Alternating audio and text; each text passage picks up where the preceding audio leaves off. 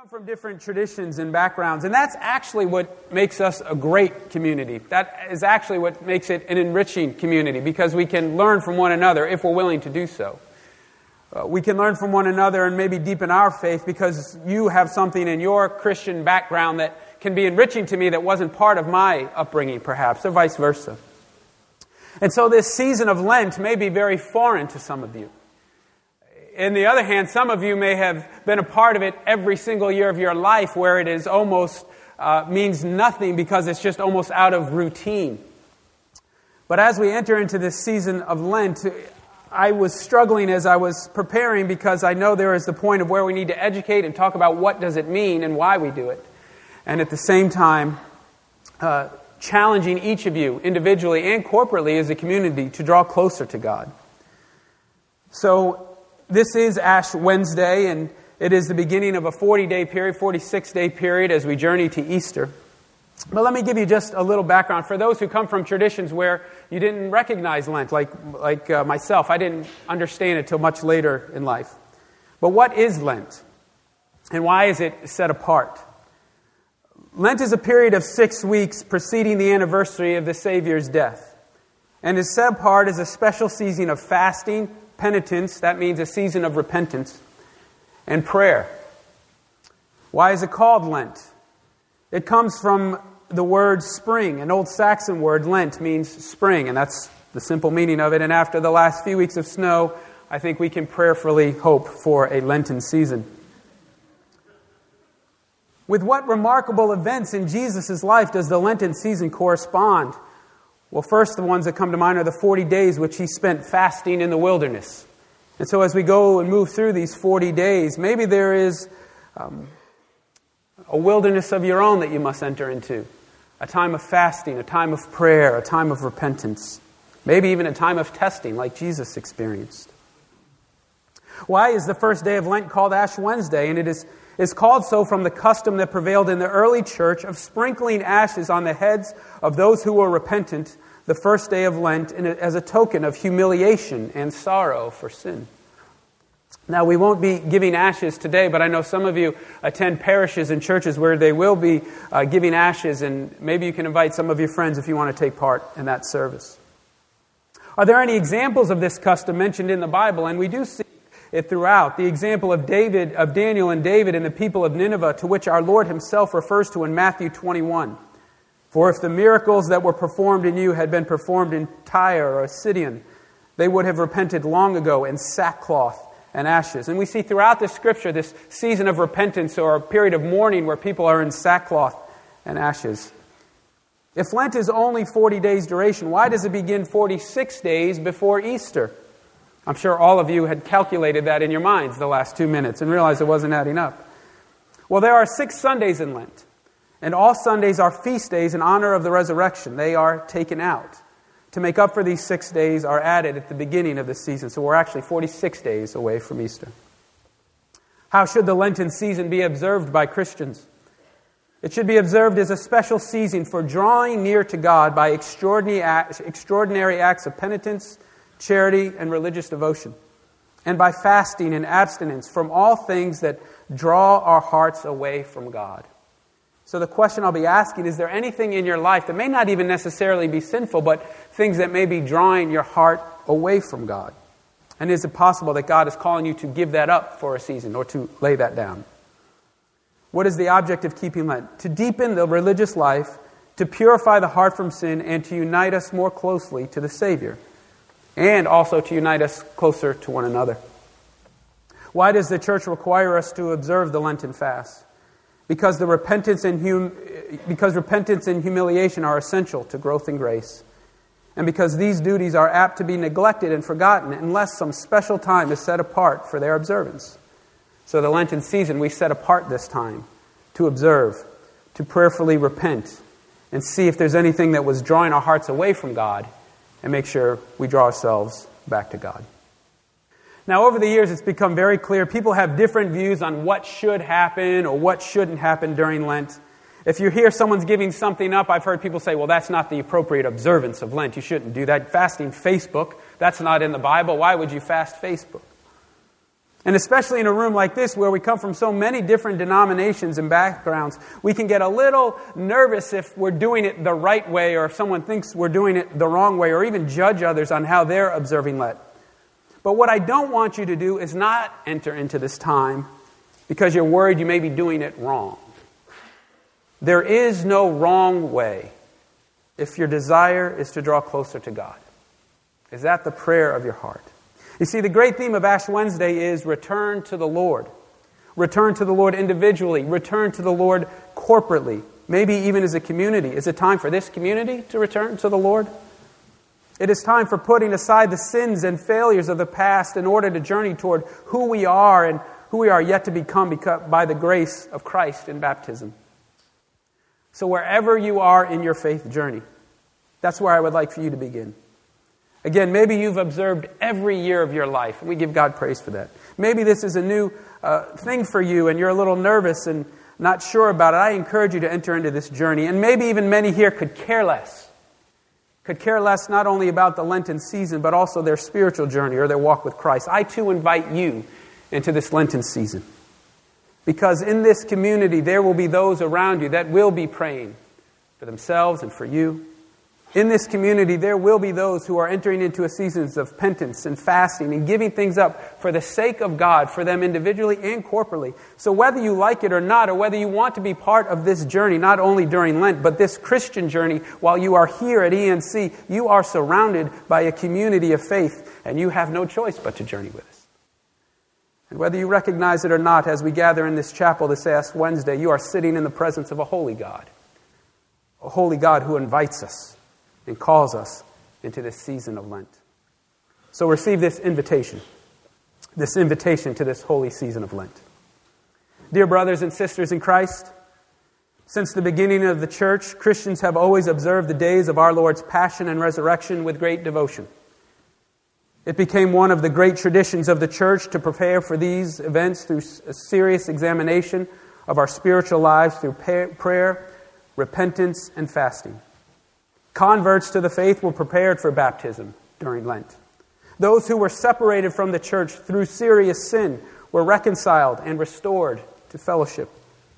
The body of Christ was challenged to seek pardon and absolution for those areas where sin had found a place, to find reconciliation with God and with each other, and renew their repentance and faith. I invite you. I invite your teams. I invite your floors. I invite this community, in the name of the Lord and His church, to observe a holy Lent by self-examination, penitence, prayer, fasting, and sacrificial giving, to further your discipline of reading and meditating on the Word of God, and to make a right beginning to walk in newness of life. Therefore, I invite you to kneel before the Lord our God, our Maker, our Creator, and our Redeemer. Let us pray. Journey with us, O holy God, as we begin our way to the cross. Sharpen our focus that our attention may center more on you than ourselves. Lead us through the shadows of darkness and prepare our hearts that we might be a people of prayer, ready to receive and respond to your Son and our Savior, Jesus Christ. In His name we pray. Amen. Before we begin this, or as we continue on this Lenten journey, we must take time to repent. A moment of recognizing that we need to confess our sins before God and perhaps to one another. That can be difficult to do, and we won't do a corporate time of forgiveness. I just don't think we're ready for that, to invite you to maybe go to a brother and sister in this sanctuary this morning and to confess sins to one another. But I would encourage you to maybe consider doing that during this season, perhaps later today. Against you and you alone have I sinned, it says in Psalm 51, as you've read this morning, as we've seen this morning. But our sins also are often transgressions against others. Is it possible that this Ash Wednesday, the beginning of the Lenten season, or at some point during this journey, the Lord is calling you to go and confess your sins and ask for forgiveness to another who you may have harmed? Let us pray this morning. In a moment, we will have time for silent prayer to lift your prayers of repentance to the Lord. Know that the holy God is here and hears your prayer.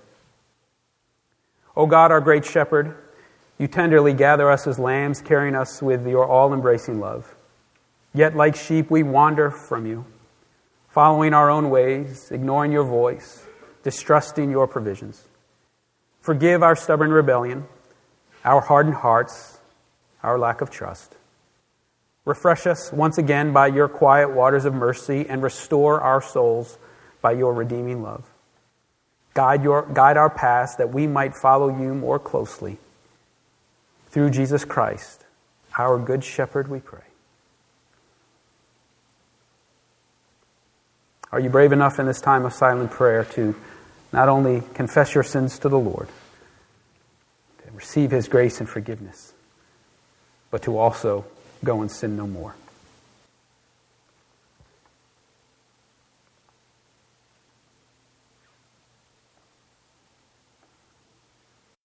Amen. Now receive these words of assurance and respond corporately with me after I'll read as leader and then you as people and as all. For you were like sheep going astray, but now you have returned to the shepherd and overseer of your souls. Jesus said, I am the good shepherd. The good shepherd lays down his life for the sheep. He himself bore our sins in his body on the cross, so that we might die to sins and live for righteousness. By his wounds you have been healed. In the name of Jesus Christ, you are forgiven. So we have this assurance of faith that it truly is well with our souls, that in the name of Jesus Christ, we have been forgiven. So the question then becomes, during this Lenten journey, will you give up or take up? Will you give up something or possibly take up something, if that's one way you want to practice this Lenten journey? But hear from the Gospel of Matthew, chapter 6, verses 16 through 21. And whenever you fast, do not look dismal like the hypocrites, for they disfigure their faces so as to show others that they are fasting. Truly I tell you, they have received their reward. But when you fast, put oil on your head and wash your face, so that your fasting may be seen not by others, but by your Father who is in secret. And your Father who sees in secret will reward you. Do not store up for yourselves treasures on earth, where moth and rust consume and where thieves break in and steal. But store up for yourselves treasures in heaven, where neither moth nor rust consume and where thieves do not break in and steal. For where your treasure is, there your heart will be also. So where is your heart this morning? Is it possible, and you've already prayed the prayer of repentance and have been forgiven, but have there been things in your life that have started drawing you away from God, and now during this season there are some disciplines perhaps that the Lord wants you to incorporate into your life so that God can be first? And whether you give something up or take up something or take on something, again, there is no wrong decision. God honors the hearts of those who seek Him and long to know Him. It is between you and God if you're giving something up or taking something up. We enter into this wilderness, perhaps, this Lenten journey. And so the question again to ask yourself, is there anything that has been drawing my heart away from God? We know that you've been forgiven as we've already prayed, but is there something that's come in the way or gotten in the way between you and your relationship with God? There are many things to give up. There are many things to fast, and you don't need to brag about it or post about it. At times you may have to tell people about it if you've given up meals or given up a certain meal of the week or whatever it may be. But there are other things I think we need to give up. There are many, actually. But here are 40 suggestions that are going to come scrolling across the screen very quickly. And some of them you may not have thought of things to actually give up, but maybe God does want you to give up things like impatience, not retirement. Don't give up retirement just yet. But what about people-pleasing? What about guilt? What about shame you've been carrying? You've been forgiven. Why are you carrying the shame that you may be carrying? Perhaps that is what God is asking you to give up during this Lenten journey. Spirit of negativity, complaining. I know none of you do that. But maybe these are things that God is calling you to give up. Maybe you feel far from God. But I would encourage you during this Lenten season to take those small steps and give something up for God, or begin doing something for God. More than at least I can remember in these last 7 years, my heart has been heavy for this community, concerned. I'm not really sure what to do with it. about lifestyle choices and decisions in your private lives that are so destructive. I don't want to be the judgmental, critical chaplain who, when I walk into the room, the conversation changes or, all of a sudden people feel guilty all of a sudden. That's not the presence I like to bring, so I hesitate to even share that. But perhaps some of you need to give up things that are being destructive to others. Perhaps even if you're not sure where you are on this journey, you can take that small step to God and give up things or try not to live in a way that's harming another person or harming someone in their spiritual walk or harming someone in our community. Something to consider anyway. There have been many things I've given up during Lent. When I first started as chaplain, I gave up Facebook. I only had 27 friends, and I didn't think they'd miss me, so it wasn't that difficult. I remember starting a Facebook group, Fasting Facebook for Lent, and there were over 700 people that joined, people from all over the country. It wasn't like this mass movement with 700 people, but I realized, I didn't need to be on social media as much as I was. At times I've given up different foods or different meals of the week. Maybe I'd like to encourage you, one thing that I found to be helpful, and this was many, many years ago when I was first married, I found that I too could be tempted by things like pornography and looking at things on the internet or movies, and that can be destructive and is destructive to any marriage in a person's life.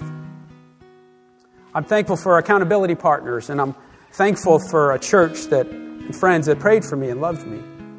But I realize now, looking back on that journey, that it was the little things that I decided that were also the most helpful. The little things that I wouldn't even watch things that would even suggest things that were sexual in nature. I wouldn't even watch rated R films if there was even some nudity, as the way it's often described.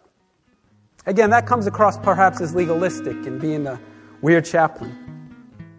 But I can say today, by the grace of God, after 17 years of marriage, that I have been faithful in word, thought, and deed by the grace of God. And those things do not have a hold on me. And I still practice them. And I think it's because I still practice them to make sure I don't watch films that might have nudity or things that would harm me or things that are destructive to relationships. Because I think that I've avoided them, which started during a Lenten fast, because they were incorporated into my lives, I think they have been life-saving and life-giving to me, to my marriage, and to my family, and to my children. So perhaps during this season, maybe it's not even the big things we often think about, but it's those everyday little choices. Through these practices during Lent, we begin to be incorporated into this year-round fasting, this year-round giving up. Perhaps if you were to give up social media during Lent, maybe that doesn't mean you have to be off social media forever, but maybe you'll discover that you won't be on it as much when the Lenten journey ends. Maybe there will be discipline in your diet. Maybe you won't live off of coffee and 5-hour energy, and if you give up caffeine. It will be a tough few days going through detox of all the caffeine addictions that so many of you have, but maybe when you come out of the Lenten journey, you'll have a healthier lifestyle. That's not why we do these things, but God wants us to be good stewards of our body, good stewards of our relationship, good stewards of our lives. So this Lenten journey is to draw closer to God and then maintain that relationship and healthy living. So maybe there are things you are to give up, or maybe God is calling you to take something up. Is there anything God wants you to bring into your life? Is there anything that God wants you to begin doing? It wasn't intended, but it was the last year during Lent when we first started serving on Long Island. It was in the middle of Lent that we started going out on Wednesday nights and serving to the homeless, and many of you know the relationship that was established. That changed my life. It was taking something up that I thought I wouldn't have time for. I'll just send students, but it was something that I needed to incorporate into my life, and I didn't realize it at the time. So maybe God is calling you to incorporate something into your life to save your life. So all that we have done today through repentance and worship, and all that you plan to give up or take up during Lent, you need to remember that can be done in any day of the year. It really can. It should become a regular practice in your life. You may sense in the month of August that God is telling you to give up social media or to step away, or God may be saying, this is coming in between us. This is something I need you to fast or lay down or give up. And I pray that you will be obedient in that time. So why such an emphasis in these next 46 days? What we often forget is Lent is not just a journey for the individual. It is a journey for the community, the body of Christ. A dedicated season where Christians all over the world repent of their sins, where Christians all over the world begin setting things aside so that they may draw closer to God. A time where Christians all over the world begin taking things up and serving with a hope and desire to draw closer to God and one another. That, my friends, is spiritual revival. That is spiritual renewal. Lent is not just for you. It is for the community, the body of Christ. It is for our Eastern Nazarene College community. So let us enter into it together. Let us enter into this time of repentance and fasting and giving things up and drawing closer to God. And as we do, trust that God will lead us and guide us, draw us closer to Himself, and draw us closer to one another. Let us pray. Again, in a moment of silence, trusting and believing that the Holy Spirit is here. See what God may be calling you to do during this Lenten season, if anything. Pray that you hear His voice. Follow His leading.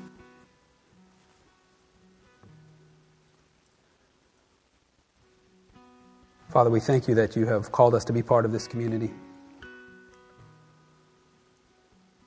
As we go through these next 46 days, Lord, may we not turn it into a legalism. May we not beat ourselves up if we stumble along the way or forget, or if we're just trying to draw closer to you. And even if we're not sure how to do that, I pray that no one feels guilt or shame or feeling like they're doing it wrong. But that you hear the desires and prayers of their heart to simply draw closer to you, to rid anything in their lives that's come between you and them. And may we be faithful in doing so. Lord, we need you. Be glorified, we pray, in this community. And during this Lenten journey, may we be revived, may we be renewed, and may we be a community that is truly changed. We pray these things in Christ's name. Amen. Receive the benediction. In the footsteps of centuries of pilgrims, go now to embark on your Lenten journey. Consider how you may simplify your day so that you may travel lightly. Be alert to all that could sidetrack you. Notice that which beckons alluringly or with apparently greater urgency. That the pilgrim journey Christ invites. Do not try to cover more than one good day's journey at a time. Know when to stop for food and sleep. Know that the journey will not be too great for you. Walk humbly, knowing that the goal is not recognition, achievement, or award, but simply to have come to know Christ and yourself more intimately. Be on the lookout for other pilgrims, caring for those who limp or fall, those who cannot see the way forward.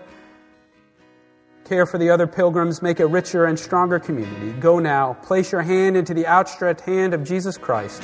Allow the words of the story to guide you, and pray for purity of heart and mind. We pray these things now in the name of the Father, Son, and Holy Spirit. Amen and amen. You are dismissed. Go in peace to love God and serve others.